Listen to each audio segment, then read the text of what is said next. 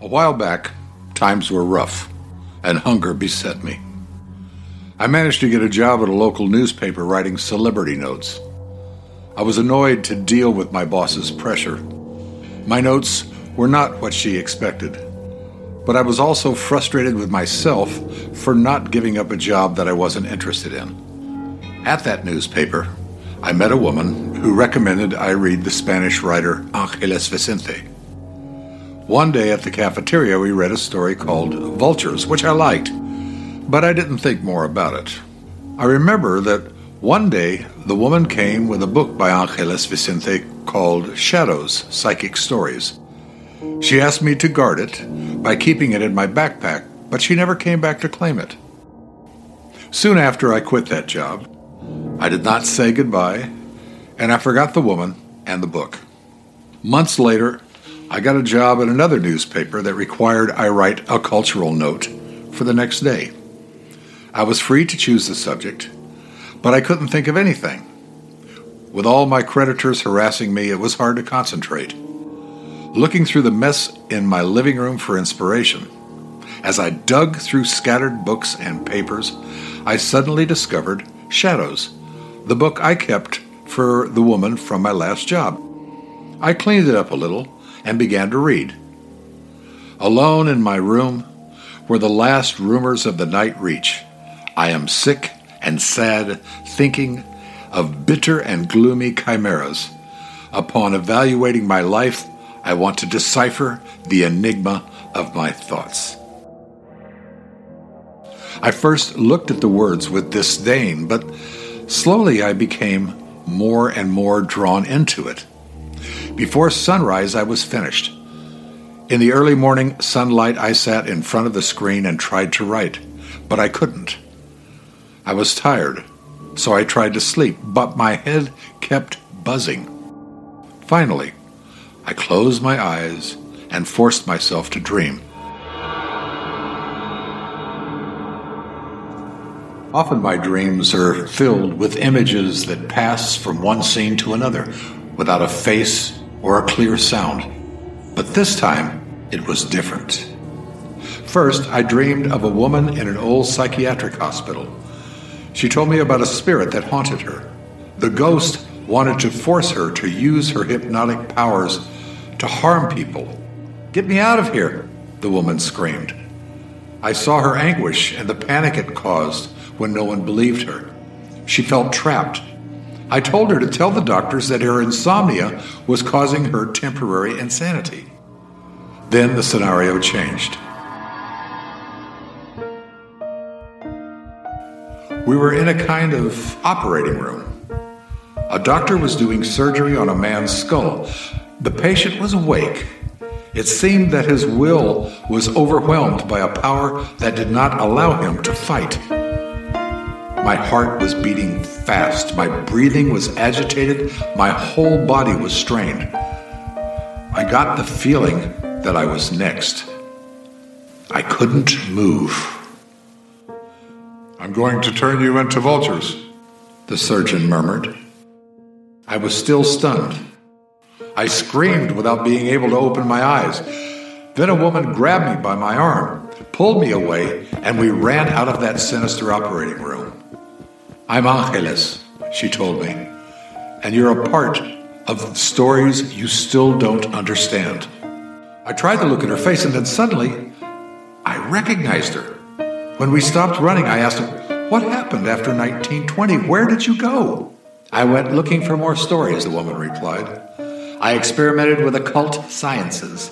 I tried to reincarnate at free will, but something failed and I entered the wrong portal." "What went wrong, Angeles?" I asked her. "You wouldn't understand," she replied. She smiled at me, and then she pushed me.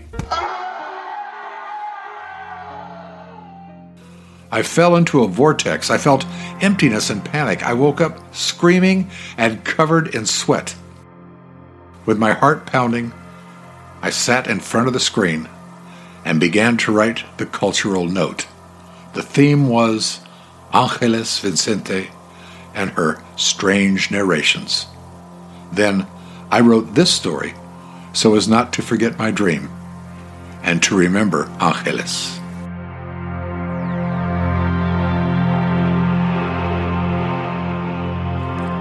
Welcome, dear listeners of Tres Cuentos, the bilingual podcast dedicated to Latin America's literary, historical, and traditional narratives. I am Carolina Quiroga Stoltz, and today we have a special program dedicated to a female science fiction writer, the Spanish author Angeles Vicente.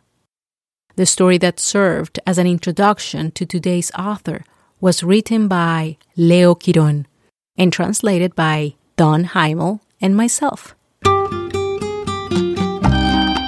On my quest to find the stories for next season, I read several books, and as of today, I cannot remember which one led me to Angeles Vicente, a woman who in the early 1900s was writing science fiction.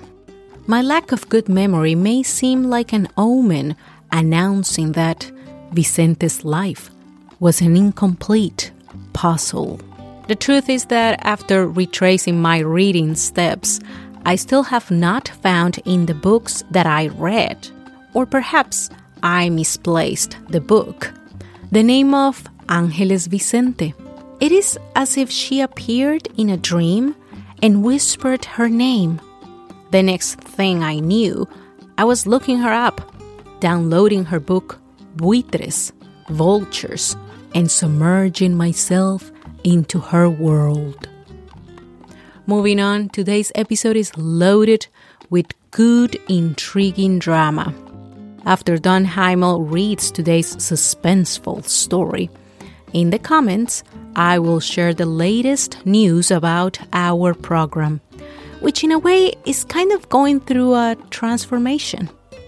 Finally, we will have an interview with one of the editors of the book, Cosmos Latinos, Andrea Bell. So, let me open the door leading to the rabbit hole that is the literature of Angeles Vicente. However, I am afraid there are no magic pills or friends across the mirror. Vicente's world is one from which you may not come back the same. At least, we know she did not. A man and his friends are led into a place where a mad scientist is determined to free man's spirit by transferring it to a body that can fly. Vultures by Angeles Vicente, read by Don Heimel. We follow him in silence, holding hands. We enter an empty pig pen with chipped walls and large windows with no glass or wood. It was dawn.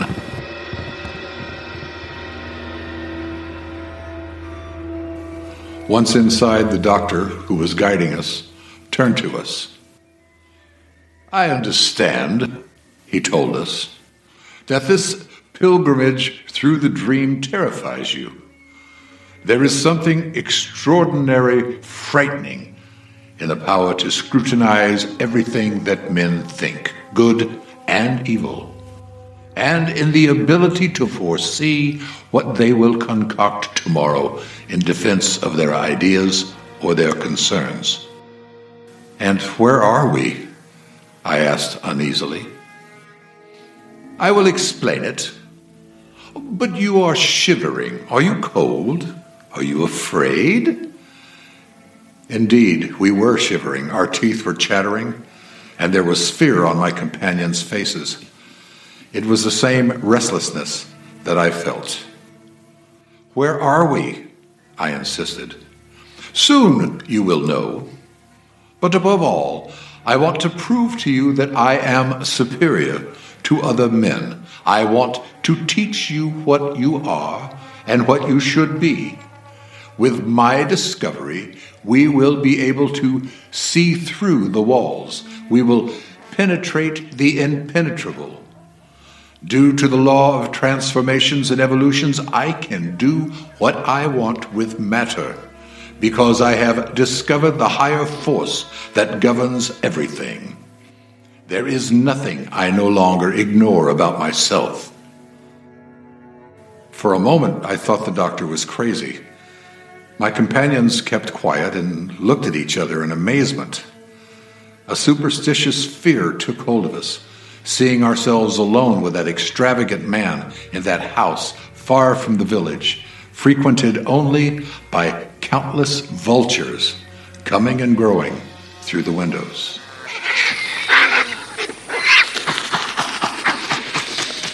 Do you understand me? Do you realize the importance of my discovery? The doctor continued. No more thieves, no more murderers, no more punishments. All diseases will be eliminated because their cause will be known. And once the reason is avoided, there will not be any consequences. In an orderly manner, psychological and neurological abnormalities will cease in a way that there will be a remarkable increase of good sense and perfection. Isn't that enough? I thought that the doctor suffered from monomania. For the past 2 weeks, he had followed me around talking about his remarkable discovery. If only that were possible. It is true that... But my thoughts were interrupted. The doctor opened a door almost hidden in the wall, and with the most innocent tone of voice, he said, "Come."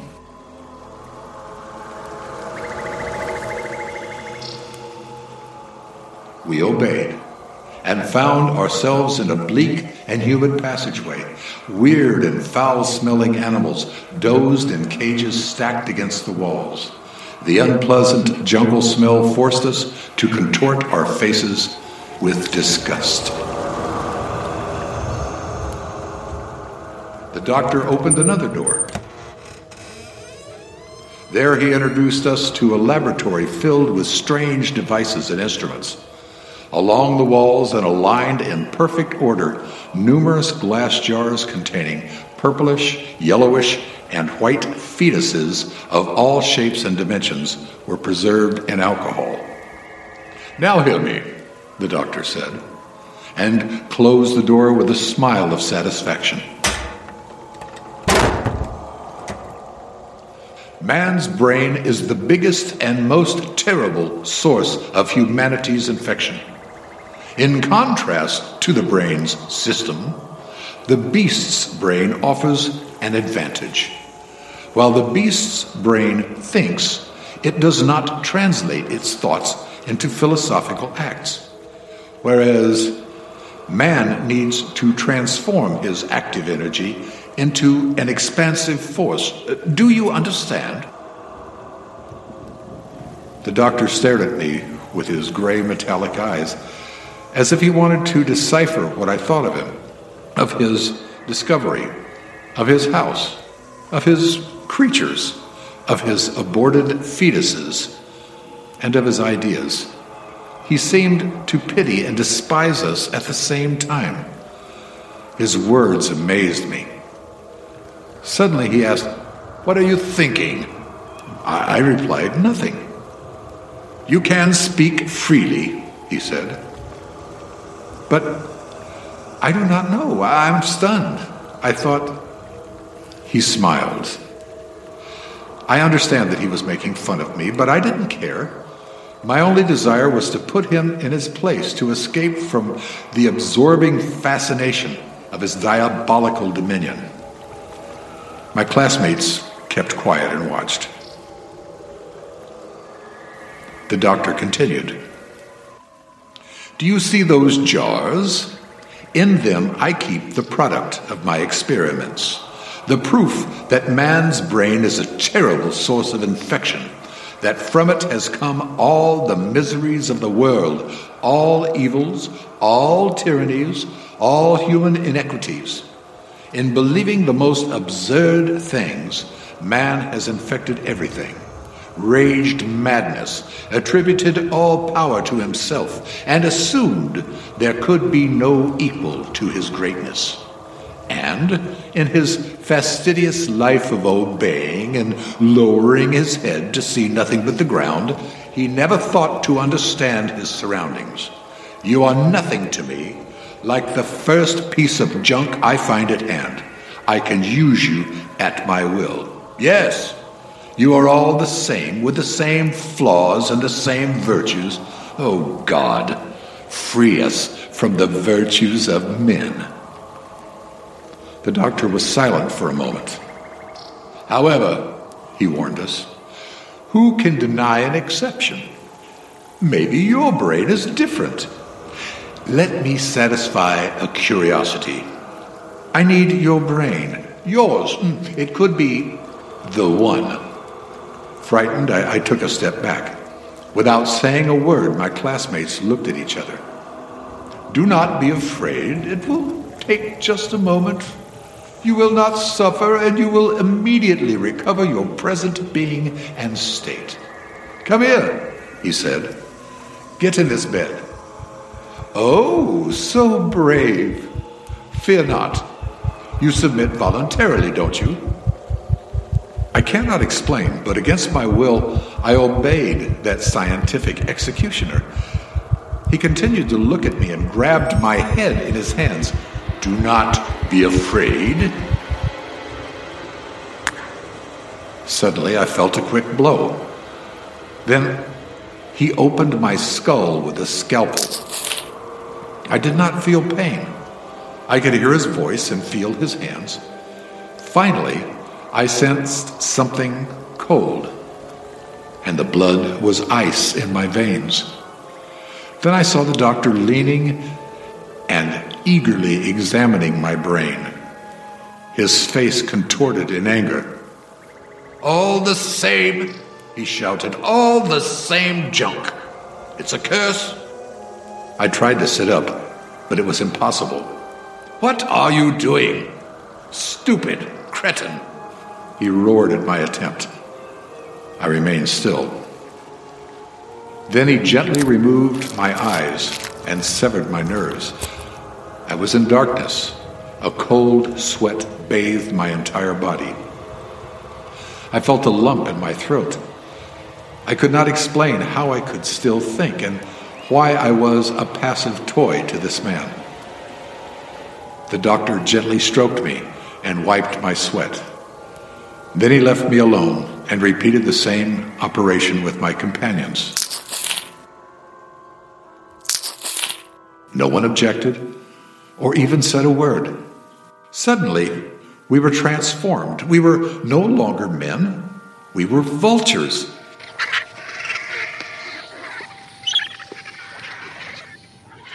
We felt endowed with a special lightness, with a desire to communicate, to speak with each other sincerely. We felt the need to fly, to spread our enormous wings into that wonderful immensity. We didn't think.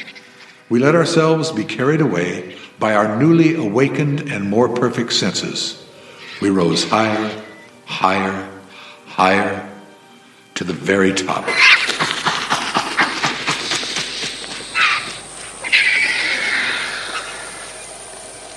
What happiness we felt, breathing that air of freedom and piercing the heavy layer of lead pressing in our heads. Aloft, our carcasses appeared even more miserable, abandoned in that disgusting room.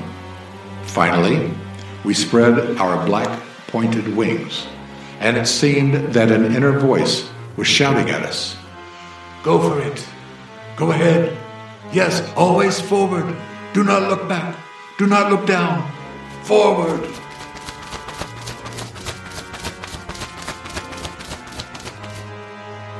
Our excitement was ended by the doctor, who demanded our return with an imperious gesture. We obeyed and descended. Then he ripped off my wings, put my eyeballs back in their sockets, and after repairing my skull, helped me get up and said, Look, your body is a machine, nothing more than a machine. When your spirit leaves your body, you will become a vulture, a mouse, any animal. The structure of your body is not important. Your essence lies in your spirit, and your spirit is a force adaptable to any engine. You can leave now. He accompanied me to the door, and once there, he looked at me with an air of compassion. "You are restored," he exclaimed. "Your freedom lies along this path. Follow it, and if someone gets in the way, fight with your teeth. They are not only for eating bread."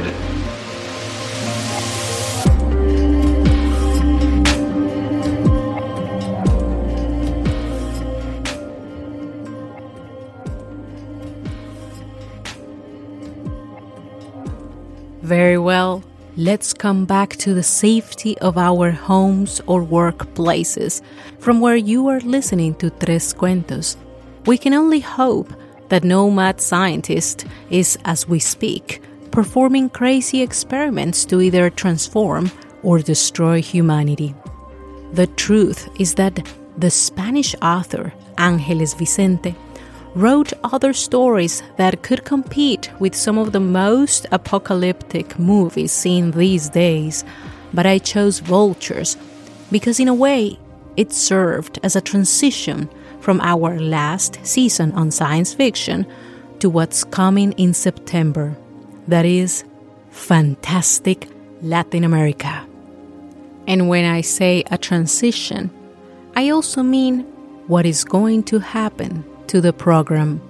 But before I reveal any more details, allow me to dedicate a couple of minutes to Angeles Vicente's biography.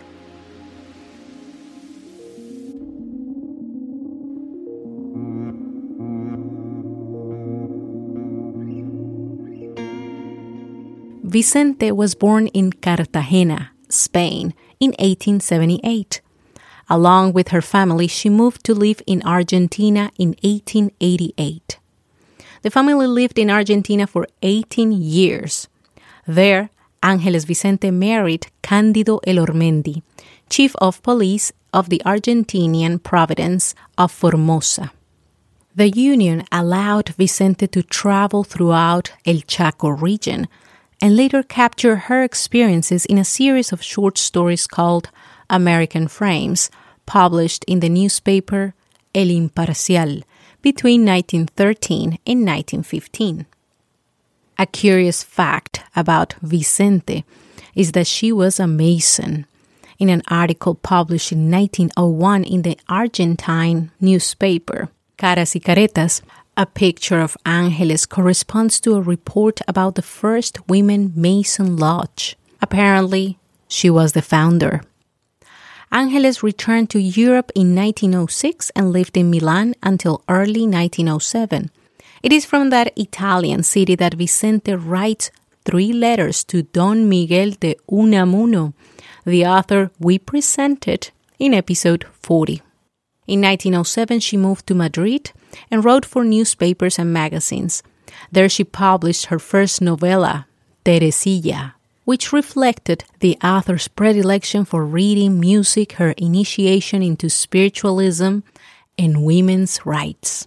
Between 1907 and 1910, Vicente published another novella, Cécé. It was very controversial at the time. She also wrote 2 more books of short stories, Vultures and Shadows, psychic stories. The last 2 collections reflect the writer's fascination with science fiction, fantasy, and spiritualism. In 1916, Angeles Vicente returned as a widow to Argentina, as is reported in her immigration entry papers. There, Vicente collaborated with other Argentinian newspapers until the early 1920s. But soon after the turn of the new decade, Angeles Vicente's trail grows cold. I wonder if her disappearance had something to do with the occult sciences that she seemed to be fascinated by. Remember that she had been a Mason. So I can't help but to ask, did she free herself and fly away like a vulture? Or did she find a portal to another dimension? We will never know.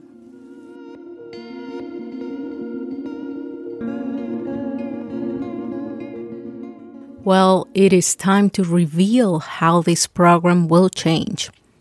To understand our reasons for this new way of doing things, I will share a bit of our background story.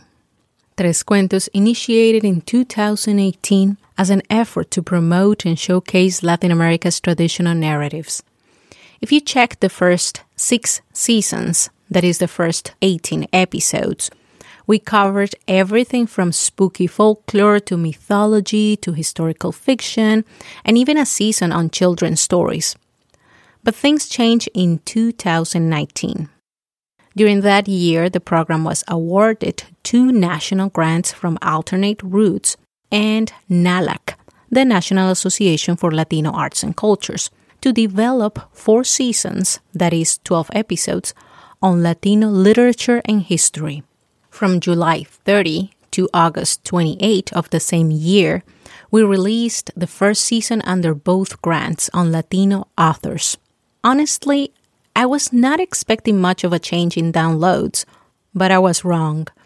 After I published the last episode of that season, I went back to Colombia to visit my family. When I returned to the States, I couldn't get back to the program because we were moving from Texas to Georgia. The move took us almost 3 months. We lived like gypsies in so many places, but I will spare you the details. Then in October, I checked the podcast's numbers. I was stunned. The episodes on the last season were soaring. A couple of episodes were reaching 3,000 downloads. I thought I had been hacked. After checking and double-checking, I came to realize that presenting literature pieces had been a game changer. The next 3 seasons confirmed my suspicions. They all did just as well. So, why are we making changes again? Well, what happens is that I have been wearing most of the hats in the podcast's production. To make matters worse, I got a bit ambitious with the commentary part, and that segment turned out to be quite exhausting to research and write. By 2020, I still love what I'm doing, but I also think it is too much, and I either need a drastic change or turn the switch off. Thankfully, the same year, Tres Cuentos is selected to go under an intensive 3-month training by the PRX Google Podcast Creator Program.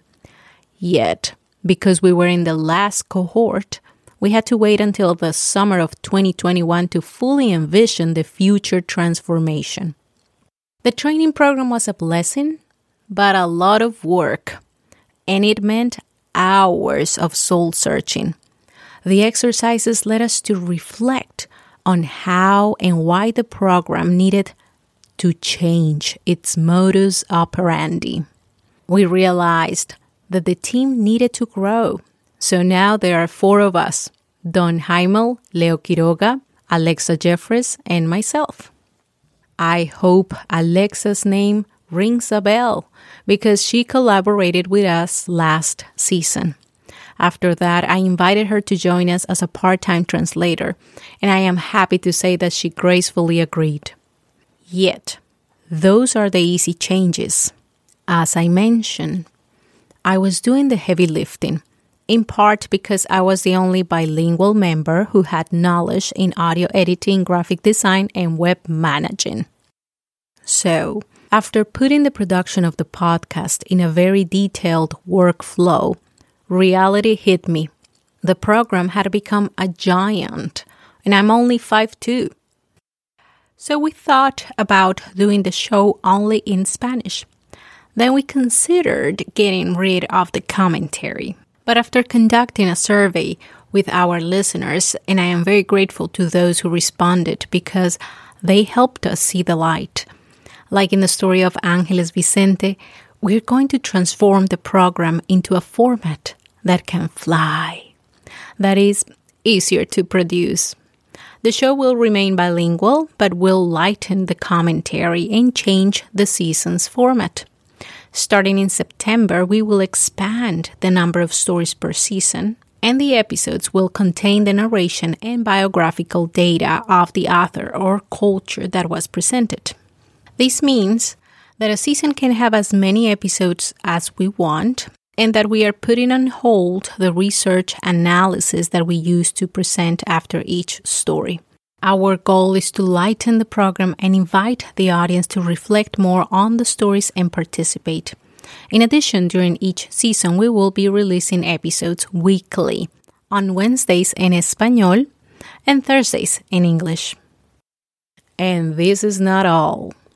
There is one last change: our name. After much consideration, we decided that the program has evolved so much since 2018, and Tres Cuentos no longer reflects where we are and where we are heading. So the name is changing, but don't worry, this will happen in 2022. In the meantime, we are honing details and planning a relaunch. We would not be where we are if it weren't for you who have listened and shared the episodes, for your sweet comments and reviews. And because we know you appreciate the program, we want it to be better and better. And so, this will be the last episode presented in the old format. We are grateful to you all for your patience, encouragement, and suggestions. Please do not hesitate to continue writing to us, letting us know how you like the changes.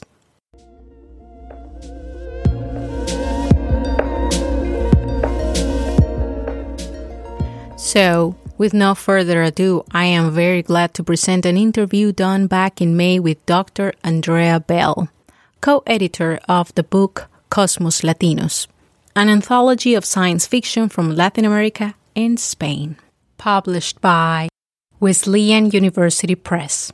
Andrea Bell is a professor of Spanish and Latin American Studies in Hemline University's College of Liberal Arts. She enjoys teaching at all levels, from beginning Spanish to advanced courses on literature and popular culture. Her research on Spanish language science fiction keeps her active at professional meetings, on editorial boards, and as a literary critic and translator. She and a colleague have published 2 volumes of science fiction from Latin America and Spain in English translation. Bell travels frequently to Latin America and has taken Hemline students to Chile and Argentina. How cool is that? Her BA in Spanish and German is from Whitman College, and her master's and doctoral work in Spanish and Latin American Studies was completed at Stanford University. I am sure you are intrigued about Andrea Bell, so let's welcome her.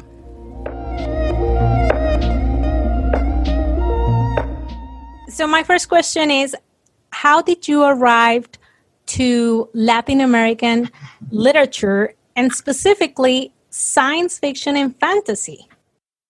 Well, I am a college professor. I teach Spanish, so I did literary studies as part of my degree. But when I started my career, I was thinking, I like to read across a whole range of genres. As long as it's a good story, well told, I'm happy. And I like science fiction among many other types of fiction, but I didn't know if there was anything in Spanish. And I was curious. I really was starting out from a position of ignorance. And I was fortunate that my university supported me for a exploratory trip.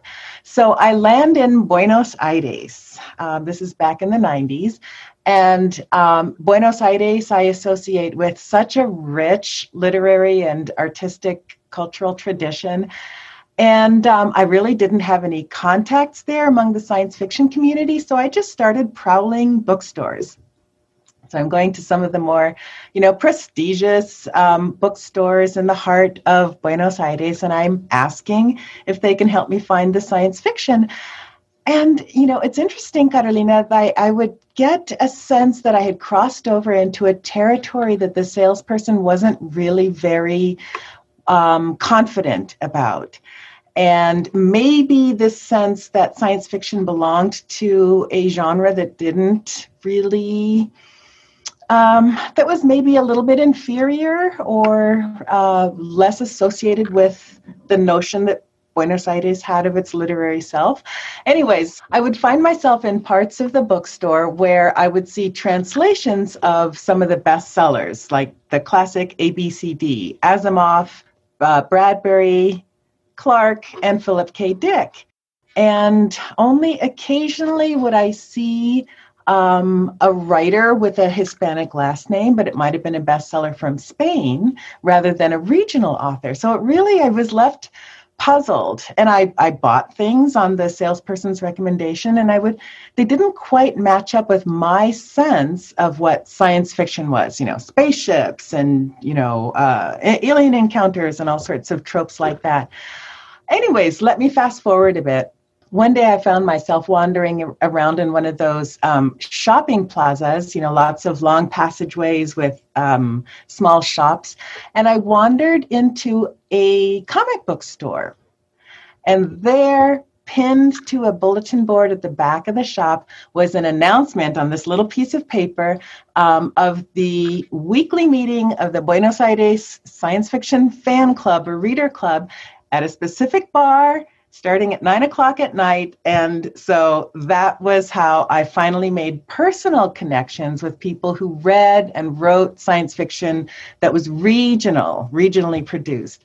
So that was my first introduction. And those first contacts put me in touch with people in other countries.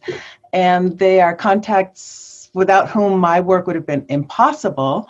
And really, I owe a huge debt to, even today, I still work with some of the people that I met back in the bar on that trip. So it was, curiosity and support and a little digging around. Nice. That's a great story. And how long was that? That was back in the 90s, in the mid-90s. And my first book, Cosmos Latinos, came out in 2003. So Cosmos Latinos, have to give a shout out to Yolanda Molina Gavilan. This was our first collaboration together. We've published a couple other works together. We had reached a point where we knew we wanted to publish an anthology. We had done a ton of reading for quite a while and had made our selection and had to figure out how to organize it. What kind of a book was this going to be? And so what we went for was to tell a couple stories. One was going to be a story of Latin American writers' engagement with the genre. So from the first early stages where there was more experimentation and not really a sense of working to develop a new genre. And then through into the next century and kind of the mid part of the 20th century, where you get the first explosion of fandom and of writers speaking to each other and of publishers, right, who specialize in science fiction and fan magazines and contests, stuff like that. And then into the 21st century. So it was both arranged chronologically to give an overview of Latin America's engagement with science fiction, and it was representative. So over the course of the book, we have 9 different countries represented, over 100 years of writing. 4 of the writers are women, and a whole range of themes. So, we wanted it to be appealing both to just the general public who might be looking for something to use in the classroom. And I love the story that you picked for your podcast, Mechanopolis. Really good choice. It is one of my favorite, although it was really hard to choose. For us, it's one of the stories that starts out Cosmos Latinos. And it's an example of the early engagement of what science fiction was capable of doing, but in the hands of writers who maybe used it every once in a while to serve a particular message or aesthetic need. So, as you know, Miguel de Unamuno, who wrote Mechanopolis, he was not a science fiction writer. He was one of the great philosophical writers of his generation. But he saw in kind of the emerging science fiction certain tropes that he could use for his existential exploration, right? So you have the trope of the traveler who gets lost in an alien landscape, right? Very much out of science fiction. You have the trope of the machine, right, who replaces human labor. You have the science fictional nightmare of not having, not knowing who's in control, right? And having the powers behind Mechanopolis, they're invisible and they seem immutable. So, lots of things about science fiction that allowed Unamuno to explore that kind of anxiety and distrust around science and technology that was being felt in Spain in particular at the time. Anyway, so it's a good story on its own, but it's also just a beautiful way of looking at anxieties that we still engage and still concern us today, right? Yeah, I totally agree. Sounds like a prophecy. I have another question. Mm-hmm. How do you feel that science fiction is taught or explored these days within Latin America? And have we made any progress? Are we still kind of like foreign to that type of literature? Well, that's an interesting question, and I can speculate a bit. I have seen on my more recent trips to particularly Chile and Peru that science fiction has a place in the academy.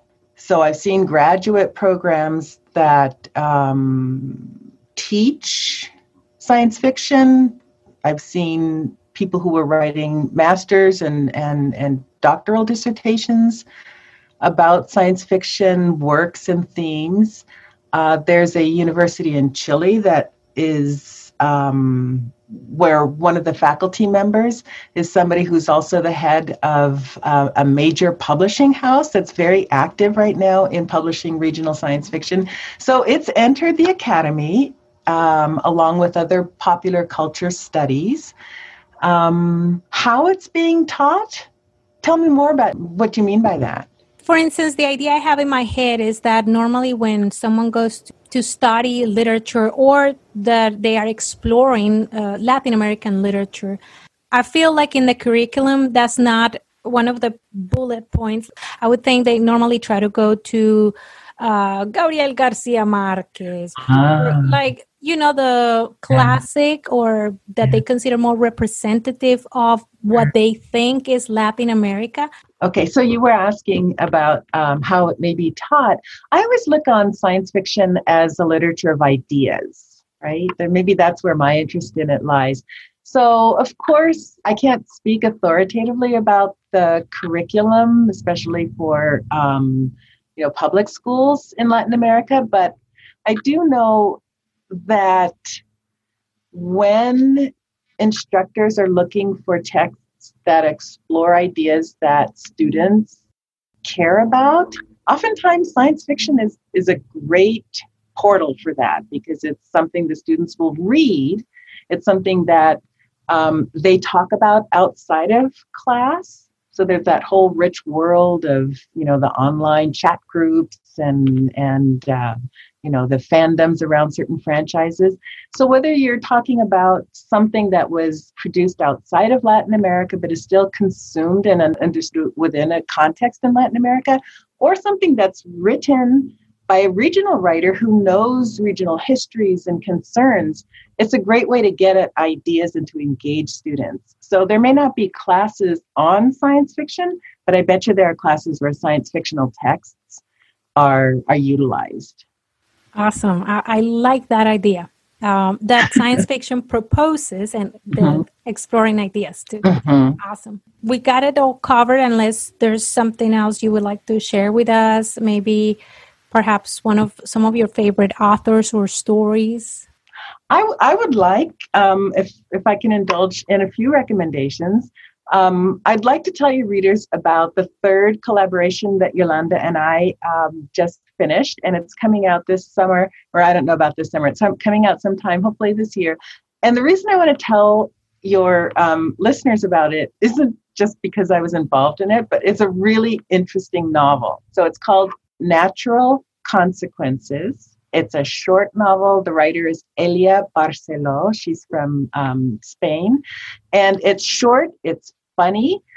It really engages social questions that we are grappling with now. Everything from how to create identity that's not linked to binary language or to binary sense of roles in reproduction, autonomy of your own body. Because in a nutshell, let me just tell you what it's about. So there's a alien cargo ship that's in distress, and it docks on a Terran space station for help. And one of the human crew members is this male who's very full of himself, and he decides he's going to be the first one to have sex with an alien. And they do, and it's kind of shocking, but it's consensual. And through deceptions and miscommunications, the swaggering male, Nico, gets pregnant. So that's the event that puts the rest of the story in motion. Like I said, it's funny. It has all sorts of observations about alien culture, about non-binary language, which as a translator was really fun to grapple with, and just about legal and social identity around our reproductive functions. So really good read, Natural Consequences.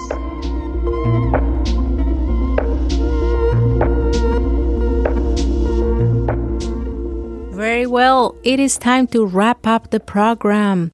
We will be back in a month, kicking off Hispanic Heritage Month with a 2-month season on fantastic Latin America. Until the next cuento. Adiós, adiós.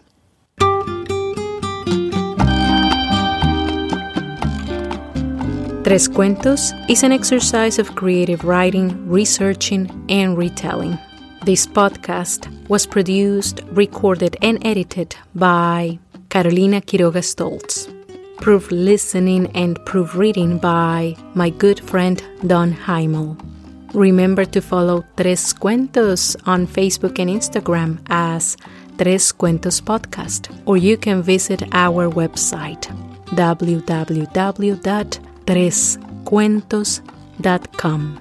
The music and sound effects were downloaded from the YouTube audio library and freesound.org. The list of credits per song and the sources of this story can be found in the transcript, that is, in our website. Thanks for listening. Adiós, adiós.